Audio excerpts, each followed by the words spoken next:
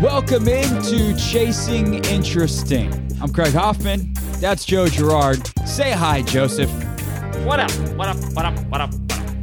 By the way, great shirt today. Thank you. Big fan. Last week we talked about in our Do Good to actually call your congressman, congresswoman. And Indeed. Today, Craig has the shirt to actually do such things. So with the number on there. So big ups, big This boy. is a podcast as I do my Vanna White across my own chest. 202-224-3121. Call your congressperson. Shout out Crooked Media for the shirt. I don't know why I gave them a free shout out. I did buy it. It's not like they gave it to me. But they're the ones Free who plug. make it. 202-224-3121. Call your congressperson. Coming up later in the show, sports, NBA playoffs, NFL's a week away. Also, the Brooklyn Nets hired Steve Nash to be their head coach. So that's fun. Didn't even have that in the show note. Just adding that late. As we just spent 20 minutes going over what we're going to talk about. Now I'm adding stuff. We will start, though, as we always do, with important and interesting, Joe. And we actually have a couple of things I want to run through and that we want to run through here. But the biggest thing is that the president of the United States went to Kenosha, Wisconsin this week. And we talked a little bit about what's going on in Kenosha last week after the police shooting of Jacob Blake. Who is still in a hospital in serious condition in Wisconsin, paralyzed, unclear whether he'll ever get the use of his legs back.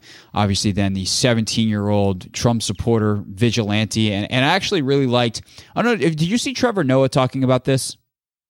Yeah, I caught some of his highlights. I love his takes, by the way. He's so smart and just so witty. I thought he had a nice take on that. Yeah, I recommend checking out the full segment he did. But one of the things he said in there is like, let's call it what it is. Let's stop calling these people vigilantes because they're white. These are mobsters. Like when you show up with an automatic weapon, a long gun, across state lines, you're a mobster. So 17-year-old wannabe gang member mobster kid who's now a hero of the right. He shoots and kills two people, injures a third. All that happens in Kenosha. And Trump decides, I'm going to go to Kenosha to survey the damage and survey what went wrong and meet with law enforcement. And the mayor of Kenosha, the governor of Wisconsin, they're like, please don't. Please do not come. Not only because the fear of creating and stoking more division, which is what Trump does wherever he goes. But there's an actual pragmatic argument of you've got all this stuff going on, and when a president visits somewhere, there's a certain amount of resources that go into that. And so all of a sudden, these police and law enforcement and all this kind of stuff has to be dedicated to protecting the president because he's coming to Kenosha. So he comes anyway. And while he's there, Joe, he's asked straight up. Actually, I think this happened before. He's asked straight up, do you condemn Kyle Rittenhouse, the shooter, the 17-year-old, and what he did? And he's like, no. It looked like he was in real trouble. It was self-defense, which is, let me pick out this phrasing very carefully. Bullshit. Yeah, that was an interesting choice of words that our president used. Let me ask you this. He also went to some of the store owners, and some of the store owners came up front. He had conversations with our president. Did you catch any of what they were saying, any of their dialogue, and if they were supporting Trump or if they were supporting kind of the movement? I heard some of both. I was listening to Up First from NPR every morning, news podcast. Kind of gives you your 15 minutes to start the day, and they had some of both. Some people that were like, yeah, if police would stop killing black people, we wouldn't have this in the first place. And other people that are like, yeah, the rioting is ridiculous. And I think there's been some really, really great takes on riots and when it escalates specifically beyond peaceful protest to riot and the social contract. And like, look, if you're gonna kill us, then why should we respect your stuff? Like, and I think that's fair, honestly. But also, like, in the end, are the riots do when it escalates to riot? Like, does that help? No, but I always will choose not to focus on that because that's a symptom. And I think that we need to focus on the disease. The disease that we're talking about here is the consistent murder of black people. It happened here. It happened in DC last night. There's an 18-year-old kid who got shot dead by police last night. And the details are still coming out and exactly what happened. But at the end of the day, like, it's happening every day. You would think during COVID, Joe, that the number of people killed by police would have dropped dramatically because, like, we're not outside. It hasn't. It stayed the same. Like, There's an epidemic of American citizens being killed by the people sworn to protect them. It happens to black people and brown people in minority communities at a higher rate than it does to white people. And if we would focus on fixing that, there wouldn't be anything to protest over, and then there wouldn't be anything to riot over. And so if we would focus on I will always focus on the disease, not the symptom. And obviously there are a lot of other people that think about it in the opposite way. That's interesting. I did not hear about the DC situation. That must have just came out. I wonder if that will turn into something. Yeah, it happened. Literally, we're recording this on Thursday, as we typically do. And so that happened last night, Wednesday night. Wow. 18-year-old kid. 18. Wow. I mean, obviously, no information has come forward about it. We don't know the situation. We don't know the scenarios, obviously, but it's like, here's the thing. You know, we say that, and it feels like the right thing to say, and like we've been trained. You know, we had this amazing conversation with Hub Brown last week about how we talk about this stuff journalistically. And how, you know, even, you know, like the radio that you did wasn't journalism, you know, in Top 40 radio, but like just the way you talk about that stuff in general in media. Like, the question that I always will go back to, and I took this from DeRay McKesson, who is an activist, and I heard him talk about this on Bill Simmons' podcast, but I've heard him mention this elsewhere too, co-founder of Campaign Zero. And he goes, what would be the thing? Like, think of the person you love the most. So especially if you're talking to parents, like, hey, if it was your kid, what's the thing they would have had to have done where you go, yeah, I'm okay with the police shooting them and killing them? Right. There is none. You go, I would love for you to exhaust every single thing that you could have done besides shooting them dead or shooting them at all before you get to the point where you kill them. Isn't there any kind of way to resolve this conflict in another way? And so if we think about it that way, as opposed to like, oh, well, maybe the kid did something wrong. Maybe he didn't comply with orders. Maybe even if he was armed, it would be great if we could not have people die at the end of these things. Yeah. Well, I mean, there's what they're saying about Jacob too, is that, you know, yes, he was unarmed, but, he was going in his car to get a knife. That's what people assumed. I mean, that's kind of the rhetoric. We don't know that for sure. Right. And a lot of that stuff is being put out by the police union, which should not be trusted at all. Yeah. And like that literally, by the way, Joe, that literally is the line, well, he brought a knife to a gunfight. And what happens to the guy who brings a knife in a gunfight? He's the one that's like, okay. Like, when that becomes real, and then the people with the guns have the arms, have the power of the state behind them, like, that's not okay. We have a criminal justice system. It's broken in a lot of ways, but even the death penalty is not carried out. Like, crimes we consider, worthy of the death penalty in the states that legally still have the death penalty, and there's, Worthy's doing a lot of work there. But even death penalty crimes, you're not executed by police firing squad before your trial. So the police's job is not to kill you. It's to bring you in so that you can go through the criminal justice system. Yeah. And I refuse to see that ground. No, I understand. No, for sure. Remember the old saying, an eye for an eye? Yeah. Like, that obviously doesn't stand true nowadays, but that was sort of like, back hundreds of years ago, how we kind of handled justice. Right. And like, it's what we point to say like, oh yeah, the savage way to do it. Like, we're civilized society. We're not savages. I mean, sometimes, but the whole, we don't strive to by design be savages.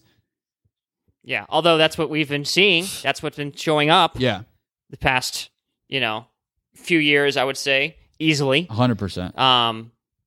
So, yeah, no, it's interesting. Did you catch Joe Biden showing up at Kenosha? Yeah, and I wanted to bring up a point. I was just before we got started this morning, I was listening to Jason Kander's podcast, Majority 54, and he brought this up. So I only say that to say that I'm not stealing. I'm echoing what I thought was a fantastic point. And that is, so when Biden goes to Kenosha, he meets with community leaders. When Trump goes, he's going to survey damage and meet with law enforcement. So both of those men know cameras are following them. And so it's what are they putting on TV? Not just what are they trying to accomplish. What are your values? Biden, people. I need to be in the community. Trump, buildings. There's a huge difference there. But it's also, okay, when these cameras follow me, what are they going to see? When they follow Trump, it's damage because he has decided that chaos and violence are good for him politically, which is super fucked up. Biden is like, I want to show community. I want to show these people talking to each other. I want to show these people trying to heal. And that should tell you something about the messaging and what they're trying to get across. And thus, it should tell you something about their values. Right. And obviously there's clearly two separate messages in our presidential election here, less than 60 days away. Is that you're absolutely right. And that's a lot of Trump's base, though, is that sort of rhetoric, that sort of message, where Biden is more communal. He kind of wants everyone together, come together for this, and let's figure out this problem. Even with COVID, like we're still in it heavily, and we still don't have really a plan to kind of execute how we're going to get over this thing. Trump wants nothing to do with it, although I heard last night that there could be a vaccine coming literally November 1st, days away from the election, which I found was really interesting. Interesting is one word for it. Insane is another. It's to the point where I saw some pretty prominent scientists the other day write a New York Times op-ed saying you can't trust the CDC, which I never thought we'd get to. But like right now, Trump already changed the testing rules because, again, what he thinks is better for him politically. Like, and the institutions are not holding up the way that we thought, which is probably a conversation for a different show because we could be on that for an hour. But like Trump's ability to bend the institutions and the norms and all these things to his will is pretty astonishing. And it's authoritarianism is what it is. It's an attempt at it within what we thought was a pretty strong democracy. But another thing I just wanted to bring up real quick before we go on to our next story is, when you talk about those two pictures that are being painted, I think Democrats need to lean in a little bit more to some of that stuff where it's like, Joe Biden wants to defund the police. And it's like, one, Biden he has not come out in favor of defund the police, but like the people who are in favor of defund the police, I would like to highlight a story from Rochester, New York. I want to make sure I get the names right here. Joe and Daniel are the two first names, the two brothers. I think Prude is the last name. And I apologize if I have that last name wrong. So what happened was, this happened back in March, but it's come up now that some video has come out. And Joe, the brother, called Rochester police because his brother, who has mental illness, was behaving erratically. So police show up, and he is behaving erratically. He starts spitting on them, like behavior that's not acceptable, but is perfectly explainable because he's having a mental episode. Like he's having an issue with his mental illness in that moment. And that's why his brother called for help. Well, police put a bag over his head, and he winds up suffocating and dying. So when we talk about defunding police, what would happen is, instead of calling police in that, there would have been money put into social workers, and a mental health expert would have showed up, and he would be alive. And so, when we talk about some of the, like, what I think is kind of crazy in some of these ads and some of the messaging from the Trump campaign is, if you just change the visuals to not have cities on fire in every fucking ad, and you change the music from like this terror, like bad horror movie preview to something a little more uplifting, but literally didn't change the words, they turn into Biden ads. They turn into ads for Democrats because, you want a safer community that has less violence in policing.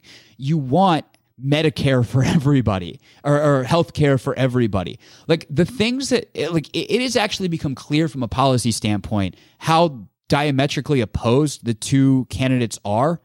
And so what Trump is trying to use as a tax, I think Biden needs to lean into and actually explain, hey, this is a good thing. I think that'd be an effective political strategy to de-weaponize some of the things that are currently being used as attack ads, because, yeah, they're actually true, quote-unquote, attacks, but they're not attacks at all. It's actually a proposal of what would be a better America. Do you think these ads are effective when you see them on television or you hear them on the radio? Yes. Because there's a lot of them, and there's all different types of messages. Yes, because people are not as informed as they should be, and they play on emotion, and people make emotional decisions. And so if Trump's goal is to scare specifically white people, he's very good at it. And they're over the top and they're ridiculous. And if you know better, they're actually hysterical. They're like funny how bad these ads are. But most people don't know. And that's why I think Biden de-weaponizing them and pointing out the absurdity is actually important. All right, Joe, you flagged this one. I like this story a lot. I heard about this actually on Up First as well, but you want to talk about it. Russian trolls are targeting the 2020 election, but they're doing this in a way that is not the way that I think people would expect. Well, I mean, yeah, it's kind of interesting. So that is exactly what's happening. These Russian trolls are targeting our election here in a few months. So Facebook and Twitter removed accounts related to this fake news site created by apparently a Kremlin-backed group. A disinformation expert says it looks like the operation wanted to divide Democratic voters. So, I mean, we always hear rumblings about these trolls, specifically in Russia, getting involved with our election, and here we are. This could be a real thing. And kudos to Facebook and Twitter seeing this, finally jumping in, getting involved, and removing these accounts. So that is a good thing. Yeah, for sure. And what I find interesting about this is it's going to take discipline on the left, because instead of trying to increase turnout on their own side, which, again, shared side between Trump and Russia, Team Trump Russia, let's just let that soak in for a second. Yes, we are here to support the Donald. They are trying to now suppress the vote on the left. And there's a million ways in which that has been happening for Republicans forever. But now the Russians have taken their interference down that track in a different way, which is to make progressives unhappy with the Biden-Harris campaign and hope that their enthusiasm comes down and that translates into less votes. And what it's going to take is discipline on the left, that no matter whether it's Russian propaganda, bullshit, or real actual criticism of Joe Biden, to go further left, to be more progressive in his policies, to think bigger in some of the ways he's acting, to go, yeah, we'll figure that out later. Like we can do two things at once. We can push him farther left and still emphatically say he's the person we're voting for, and to not dampen enthusiasm, and to make sure that you're doing. If you're going to pick one, do the thing that's going to encourage him winning. And if you're going to try to do both, do it in a way that does not discourage him from winning. That's a really important balance that has to happen, because these people that are like, oh, actually, Biden winning's the worst because then people will be satisfied and, we need to blow up the whole thing. We're not going to have another election. Like, Trump is trying to be an authoritarian. If it is up to him, Ivanka will be the next president after him. And then I don't know what he thinks of Barron, or whether he prefers one of Ivanka's kids. And there will be a literal Trump dynasty, and everything will be gold plated, and all the poor people will go away. So, unless you want that, if you want the opportunity to vote for a more progressive person down the road, then you need to vote for Biden. Don't overthink this, and don't let your dissatisfaction with where Biden is currently dissuade you from voting. I know I'm being long-winded here, but this is my favorite analogy I've heard about it. Have you seen the public transport meme about voting? No. So basically, voting is not like a relationship. You're not marrying the person. It's like public transportation. if you don't have a car, you don't have a way to get there, you pick the best bus. You don't go like, oh, that bus isn't going to the exact place that I want, or that subway, that train is not going to the exact place I need. You get as close as you can, and then you walk the rest of the way. Or you take a cab or whatever. You pick up the next bus. You pick the best route available. So get on the Biden bus. Get as close to what you want, because the Trump bus is on fire, going the wrong way, and is headed off a fucking cliff. One more story, and important and interesting, Joe. TikTok. Give us the TikTok on the TikTok sale.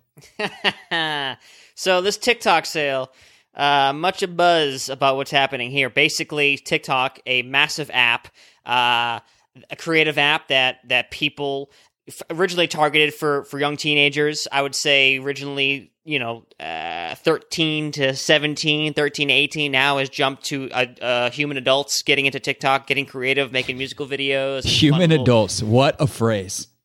Fun little creative ways to express themselves. So basically, it's a company that created in China, and the Trump administration wants nothing to do with that because they're afraid, and I don't know if this is even real or not, that China's taken the information of those who use TikTok and using it for their own doing, all our personal information. Basically, in a nutshell, that's the problem. Whether or not that's actually happening, I don't really know. So anyway, Trump is making them sell TikTok, essentially. So big companies like Microsoft, big companies like Oracle, I've heard Walmart is into the mix now. There might be a Microsoft / Walmart deal on this. Walmart kind of fits TikTok because there's a little bit of everything on there. No, I agree. It actually makes a lot of sense. So it could be, apparently the deal is just about done.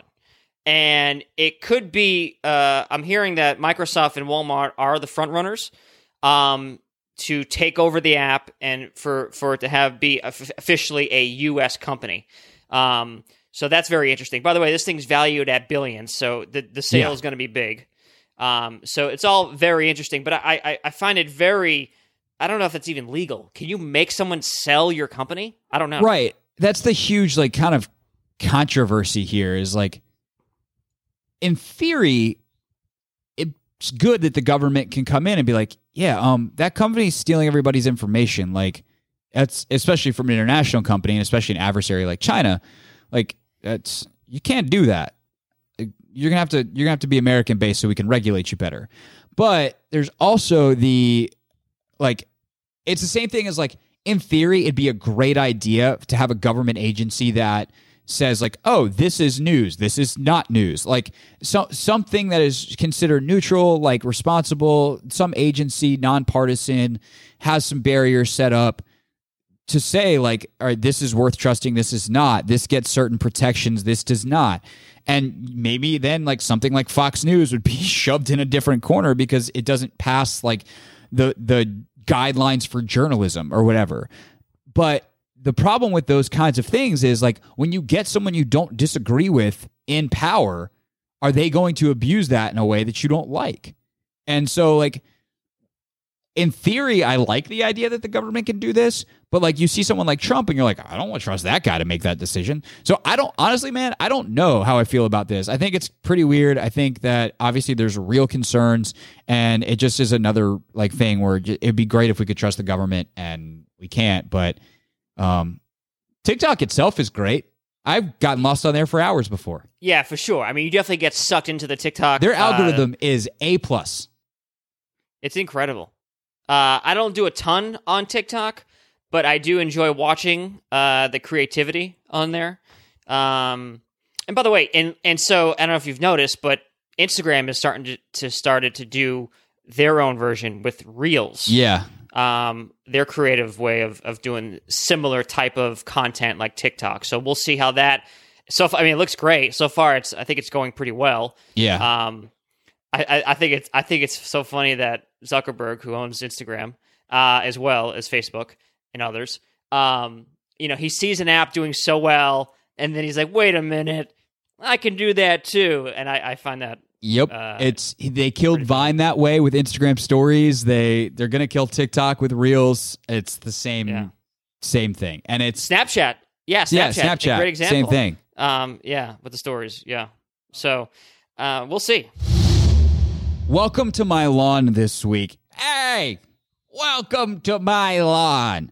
I saw this meme that I wanted to run through real quick because I think it's interesting, and we'll be kind of short here because I made this point on some level already earlier, but it says, vote as if your skin is not white, your parents need medical care, your spouse is an immigrant, your land is on fire, your child is transgender, your house is flooded, your sister is a victim of gun violence, your brother is gay, your water is unsafe, because privilege has no place in an election, but empathy does. My first thought when I read that was like, that's a pretty damn good way to think about it. And the idea of empathy, obviously, this will shock you, Joe. Thumbs up on that. Chasing interesting. Right. I don't want to speak for you, but I don't think I'm speaking out of turn here. Big fans of empathy on this podcast. Yeah. That's the truth. Like that's empathy. our log line. You know what I mean? That's we're about that. Yeah, for sure. So we absolutely should, and I put this on Instagram. And you can follow me. We don't plug our social media enough, Joe. I'm at Craig_Hoffman on the IG. Where are you? I am at Joey Girard. So that's a good call. Yeah, and same for Twitter, by the way. My IG and Twitter are the same. I just have my name on Twitter. No underscore. Someone has the no underscore version on IG. Anyway, my first thought when I read that was like, yes, absolutely. We should be looking out for marginalized communities and always ask ourselves if the policies and the way we are acting in general as humans is negatively affecting those less fortunate and privileged than us. Empathy is good. But when we're talking about elections specifically, and we're talking about these big policy ideas, it's okay to be selfish because the chances are those policies are going to help you too. And I just think that gets lost sometimes. It's always like, we have to do it for insert marginalized group here. It's like, no, you want to know what you want to know right now has health insurance because of the Affordable Care Act? Me. You want to know who's, going to benefit more from government programs than I am from billionaires getting tax cuts? Like me and all of you listening. Like pretty much unless you're a billionaire who's trying to get away with white collar crime, or you work for like an oil and gas company,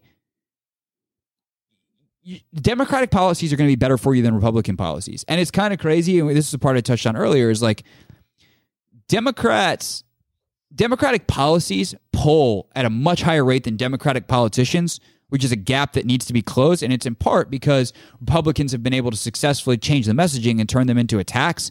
But like, that's why I just hope that people are consistently continuing to learn about the things that are being talked about, going beyond the personality stuff and go beyond the headlines. Because once you start to dive into this stuff, not only are those of us who are quote unquote in the fight, fighting for others, we're also fighting for ourselves, and that's okay too. Yeah, no, there's nothing wrong with that. By the way, that's the point of democracy, is to vote and to help others, but also ourselves. Like, it's okay to do that. And it's not selfish, right? It's okay to want things for yourself. Yeah, it is. And I hope that the dots connect, that the things that are good for marginalized communities are typically going to be good for not as marginalized communities. And the only people they're going to be quote unquote bad for are people that they got plenty. Like we don't need to be sad for Jeff Bezos if he's going to get taxed to craziness, so that not only do people not have to live without food or without shelter or whatever, because there's money now for government assistance for those kinds of things, but also the same set of policies should raise wages. And that's good for those of us closer to the middle class who would like to see our wages raised for the first time in 40 years. It sounds silly, but yes.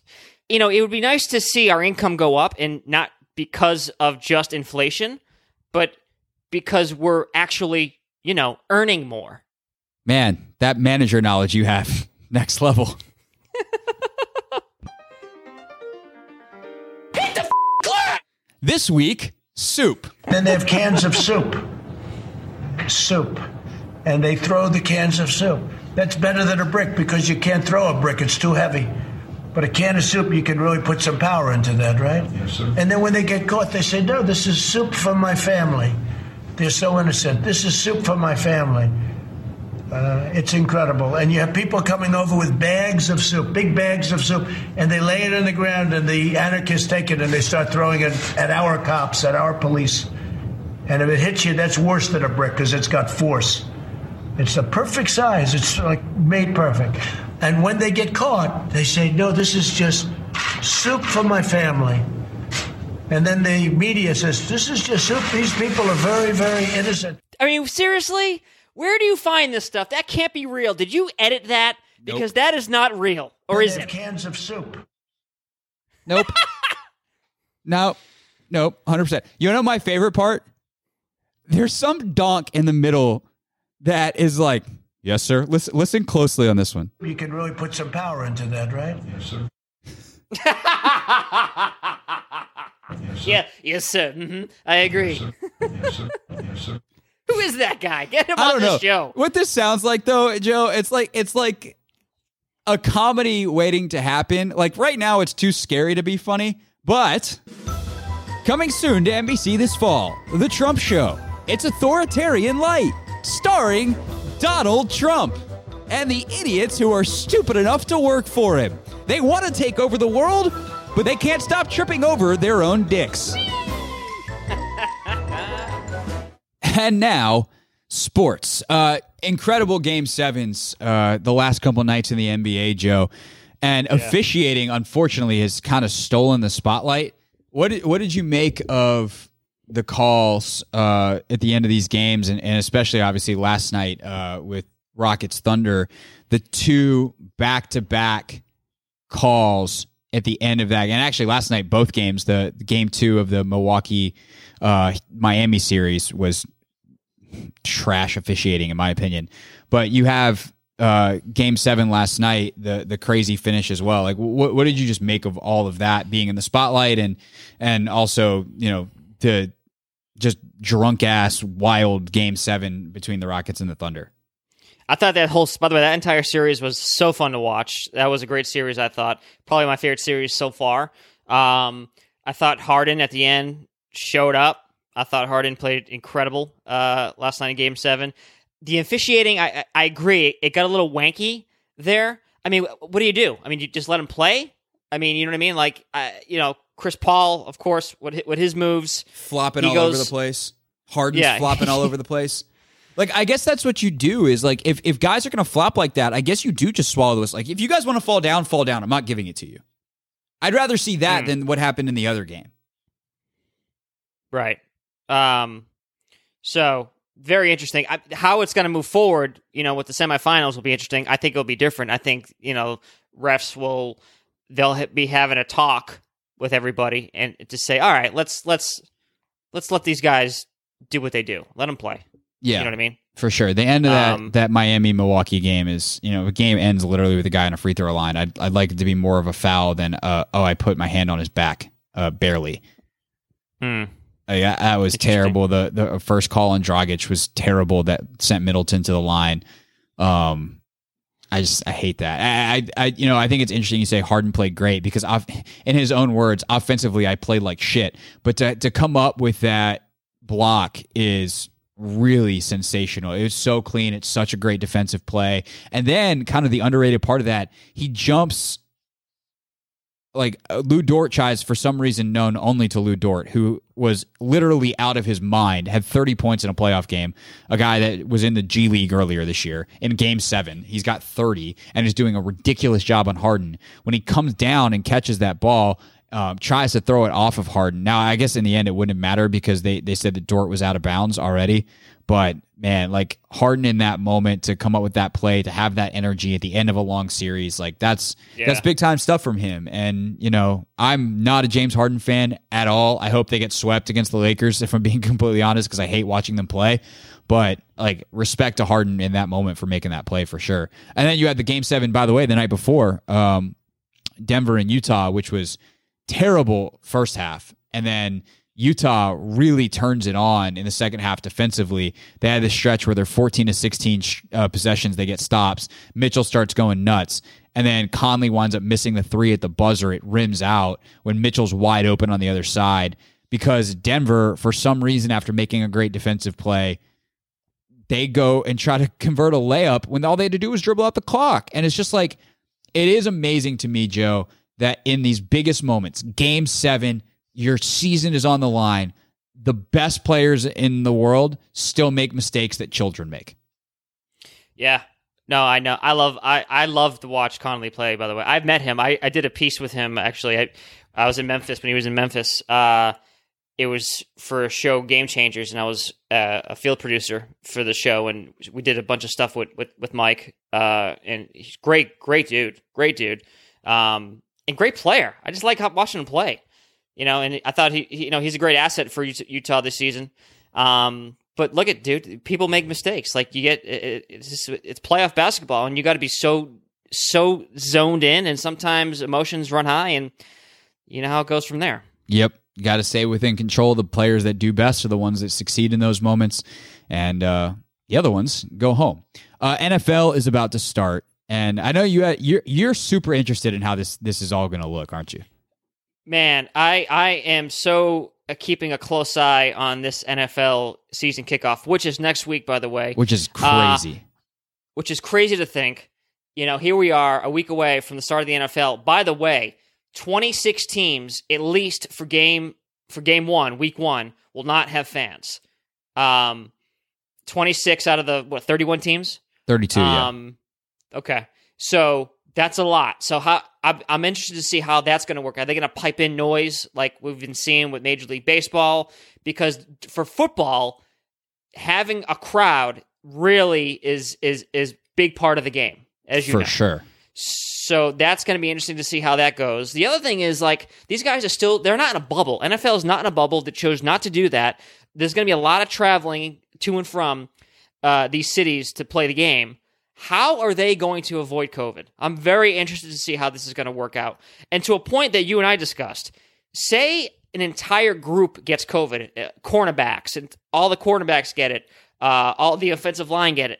So that takes out an entire squad. You got to replace them with special teams? You know what I'm saying? Like, how does that even work logistically? Right. Yeah, I don't know. Because, I mean, even your special teamers are like, it's like, oh, you're replacing them with your third string, your special teams offensive linemen guys. It's like, no, they're all in the same room. Like, these guys literally meet together. And so unless there's, I don't know, like if an entire, because it's, do you just forfeit? Like it's kind of funny if it's like your wide receivers, because then it's like, oh, let's go let the cornerbacks play wide out. They can play both ways, and it's not ideal, but like you can still kind of function, and you're probably going to lose because they're not going to be nearly as good as your NFL caliber starting wide receivers. Obviously, otherwise they'd be that. But if it's like your O-line, oh my God, like you're in deep shit, because your quarterback, you can't run the ball because you don't have an O-line to protect your quarterback, and you can't protect your quarterback. So I don't know what happens with that.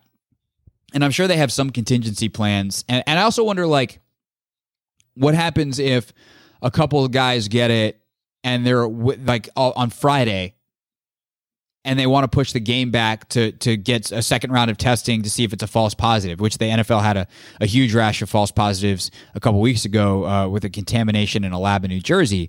Like, how late can you push? Can you play on a Tuesday and then expect to play again the next Sunday? Like, there's a lot of contingency stuff that has to be thought of for NFL, and I'm fascinated too. But I'll say this on the travel part, and I think I might have even mentioned it on this pod before. I know I've mentioned it in other places. The travel doesn't concern me. It's when they're home that concerns me, because the travel is all private.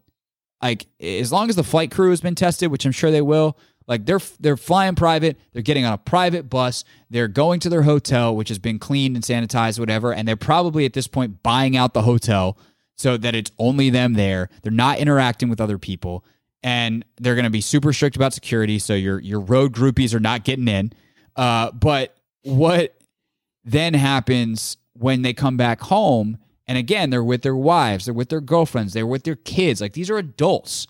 And they interact with other people, and they live with people who interact with other people, and that's where the not being in a bubble is different than, like, for instance, us in the NWSL, like, we went to these hotels and we're in a bubble. Basketball, they haven't had their families there. They're starting to get some now, which is great for, like, their mental health. But again, they're isolated away. Like, if your family's in the bubble for the NBA, you're not going to work.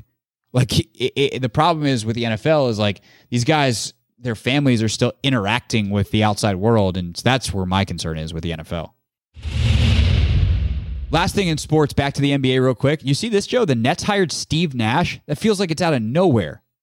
Yeah, that's an interesting move. I mean, great player and soon to be great coach. I think that's a good move for the Nets, honestly. Yeah, I do too. I mean, he's got the respect of guys like Kyrie and KD. The question is, you can be able to like have the discipline to work with those kinds of players. But I guess they're veterans. I don't know. We'll see. I just thought it was interesting, worth mentioning. Maybe we'll have stronger opinions on it next week. Look good, feel good, do good. Look good this week. Wakanda forever. Let's talk about Black Panther. And obviously, I think we were both, as the rest of the world was, absolutely stunned this past weekend to learn of the passing of Chadwick Boseman.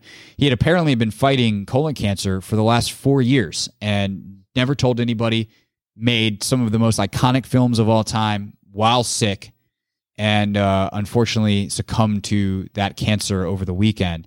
I woke up the morning after and was like, all right, I got to watch Black Panther. I'm the biggest movie dum-dum that has ever walked the face of the planet. I have not seen anything. Black Panther has always been one that I've wanted to watch, and I never, when I have free time, think like, oh, I'm going to watch a movie now. So I made a point. I was like, I'm watching it. That is a masterful film. And yeah, I'm so glad that I watched it, and I'm so mad at myself for not having watched it sooner. And it just goes, like, the representation piece is so important, that Black kids can look up and see a superhero, and Black adults can see a superhero on the screen that looks like them, and that matters. But there's so many themes within that film and some of the choices they made that I think are just even beyond that, which is important enough, just like absolutely brilliant and masterful. And from what I understand, a lot of them were actually driven by Chadwick Boseman himself. That's pretty remarkable. I mean, the fact that he was fighting this while filming this movie and a few others is just mind-blowing, because going through what he had to go through, chemo and the pain he was in, and just the day-to-day routines. And by the way, and to make a movie is not easy, especially a physical one like that. Yeah, so I mean, you've been on movie sets. Like, how long are those days?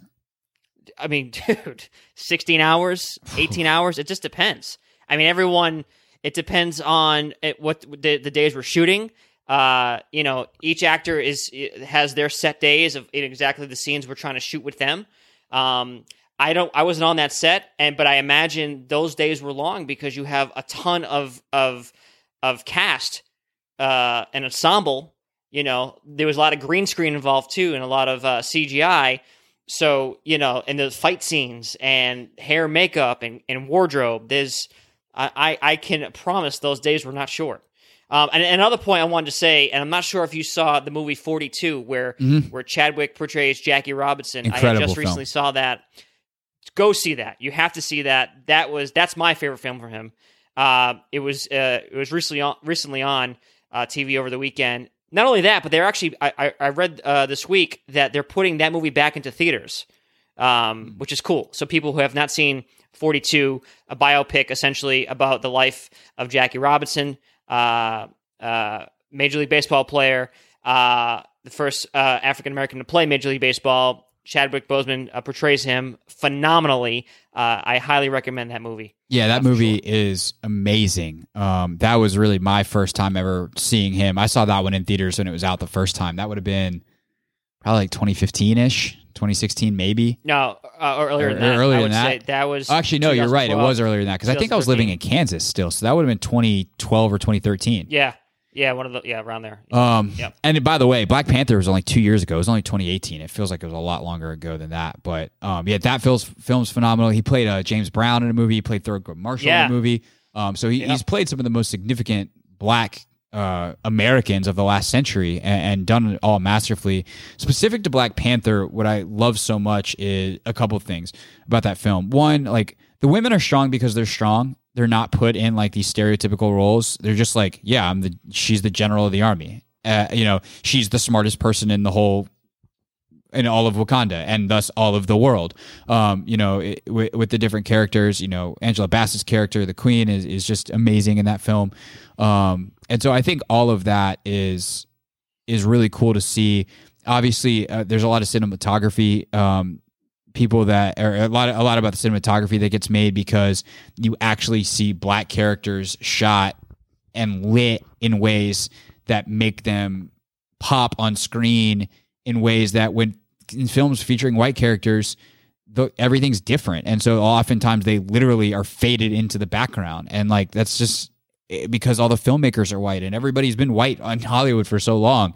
And so you get a black director and a black cast and literally black eyes. It shows the power of perspective and you get a completely different experience.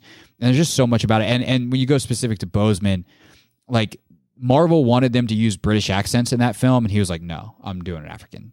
And there's a lot of different African accents in there, which was a conscious choice as well. They wanted Wakanda to be like this conglomerate of Africa because they have the different tribes, et cetera, et cetera. And so there's just a lot of like detailed choices that if you start watching some of the interviews around the movie, it's really enlightening and it just shows the power. And I think those small things add up to why that film meant so much to so many people. Yeah, and it's going to be interesting to see how they move forward. They've already started, developing Black Panther 2. So, right. Will they recast his role? Will they not? Will they obviously show some sort of, honor to him? I imagine they will, of course. So, there's already talks about how they're going to move forward with that, which will be very interesting. Feel good this week. Look good. Feel good. Joseph, I bought a bike on Friday. Woo, look at you, little boy. Look at you, a bicycle. What was that? I don't know. This is good. This is going to be good for you. You told me this news. I was very, very happy to hear. I have a bike. I probably ride once or twice a week, but I will say with this bike out here in California, Southern California, there are like bike trails all over the place. So it's easy to actually own a bike and want to hop on your bike and leave. Where you are, I don't know if that's even possible. Yeah, no, there's a ton of, where I am in the suburbs in Virginia outside of DC, we actually have a fair amount of trails, and I actually can take a trail basically all the way to work, by my gym work, which is awesome. And that's why I bought it. I was like, I want to ride a bike to work every day. And so I made a commitment. I did it all 3 days this week that I had sessions, all 3 mornings. When we're done recording, I'm probably going to hop back on and head over to the gym and I'll work out. And so I figure if I ride it, 5 times a week round trip, it's 5 miles. That's 2.5 miles there, 2.5 miles back. If I do that 4 times, that's 20 extra miles. Then like one long ride on the weekends, do 10 to 20 miles there. Like that's some serious extra cardio that adds up over time that I think is going to be good for me and save on gas. There are some downsides to not having your car. Like you can't go like, oh, let me go grocery shopping. But you figure that part out. But yeah, I'm loving it so far. And I will tell a funny story though on day 1 of getting the bike. That was, not great. So get the bike, go pick it up around 3:00, let's say. By 4:30, let's go. Let's hop on this bike. Let's go to the gym. Go to the gym, get there. Beautiful first ride in. I was so happy because like I hadn't tested out all the trails yet. And I was like, oh man, this is going to be great. I'm so excited to do this going to work every day. I'm working out, look out the window, downpour. I had checked the weather. I knew there was a chance of rain, but it was supposed to stop. Like it was supposed to start and then stop. And I figured like it'll rain while I'm at the gym. So I'm like, all right, downpour. I kind of expected this, but then it just didn't stop. It just kept raining and raining and raining. So now I'm sitting at the front like, yo, how am I about to get home? Because I don't want to ride through this rain on my brand new bike. And well, by the way, you're not going to melt. So you but like it was possible. It was like downpour. And I didn't have like rain jacket. Like I didn't have some, like some kind of glasses to keep the water out of my eyes. Like and also like fairly skinny tires. I have a hybrid. It's not a road bike, but it's still like, it wasn't meant to be an all-terrain, it's not like I had a mountain bike that's meant for gripping stuff. Like, I don't know. It's brand new. I don't know how the traction is. And so finally it slows down and I'm like, all right, cool. I'm going to bounce. I'm going to get out of here. I get out of the parking lot, get like half mile down the road and it just opens up again. And so I'm just getting drenched. I got home. That was on Friday. It's the next Thursday. I still don't think my shoes are dry from that. I literally wrang out my socks when I got home. It was bad. It was. I love to see you in distress. Shut up, Joe. Last but not least, do good this week. Joseph, I have an announcement to make. Okay, I'm listening. Go for it. I have not been authorized to announce this by the rest of Humans Not Hashtags, but I'm going to do it anyway because we're probably announcing it by the time I actually publish on this podcast. Anyway, next Sunday, first ever Humans Not Hashtags event in Washington, D.C. It's going to be at Hook Hall. We are calling it Sweat, Talk, Vote, and it will be the first in a Sweat Talk Vote series that will go throughout the rest of the fall up to Election Day. And the idea is this. It's been proven by psychologists that if you go through something together, there's a bond that's formed. And this is why, for instance, escape rooms are great for offices that want to bond together because they go through this experience, they have this shared experience, and they become closer together. Well, 3 of us in the group are trainers, so we're like, maybe we make this shared experience a workout. So you come, you work out, and then we're going to have a panel discussion on race. We have 2 members of D.C. City Council already signed up, so we'll announce them a little bit later today. So we're really excited about that. I'm going to moderate the panel, and the vote part of it is, in order to attend this, no cost, but you have to either be registered to vote and prove, yes, here's my registration, or you have to register on site. And we're looking to partner with a voting organization. We're getting that all wrapped up to be able to vote to register to vote on site. So we're really excited about that. If you're not following Humans Not Hashtags on Instagram, do that. It's @NotHashtags. It's a group I founded with a couple of other people to drive or to really tell stories and to connect people to say, hey, the fight that we're all in, these are not just hashtags on the internet like Jacob Blake, Breonna Taylor, Ahmaud Arbery. These are people. They're people, they have families who love them, they were parts of their community, just like all of us. And if we can get that across and connect people in that way, I think we're going to eventually be able to all take that positivity and that power and turn it into a better world. And so we're taking this offline, in person for this first event at Hook Hall. We'll have some other ones that are coming up later in the fall as well. And then we're also going to do some digital ones. So, Joe, we'll have to get you on a digital workout when we go to the digital game.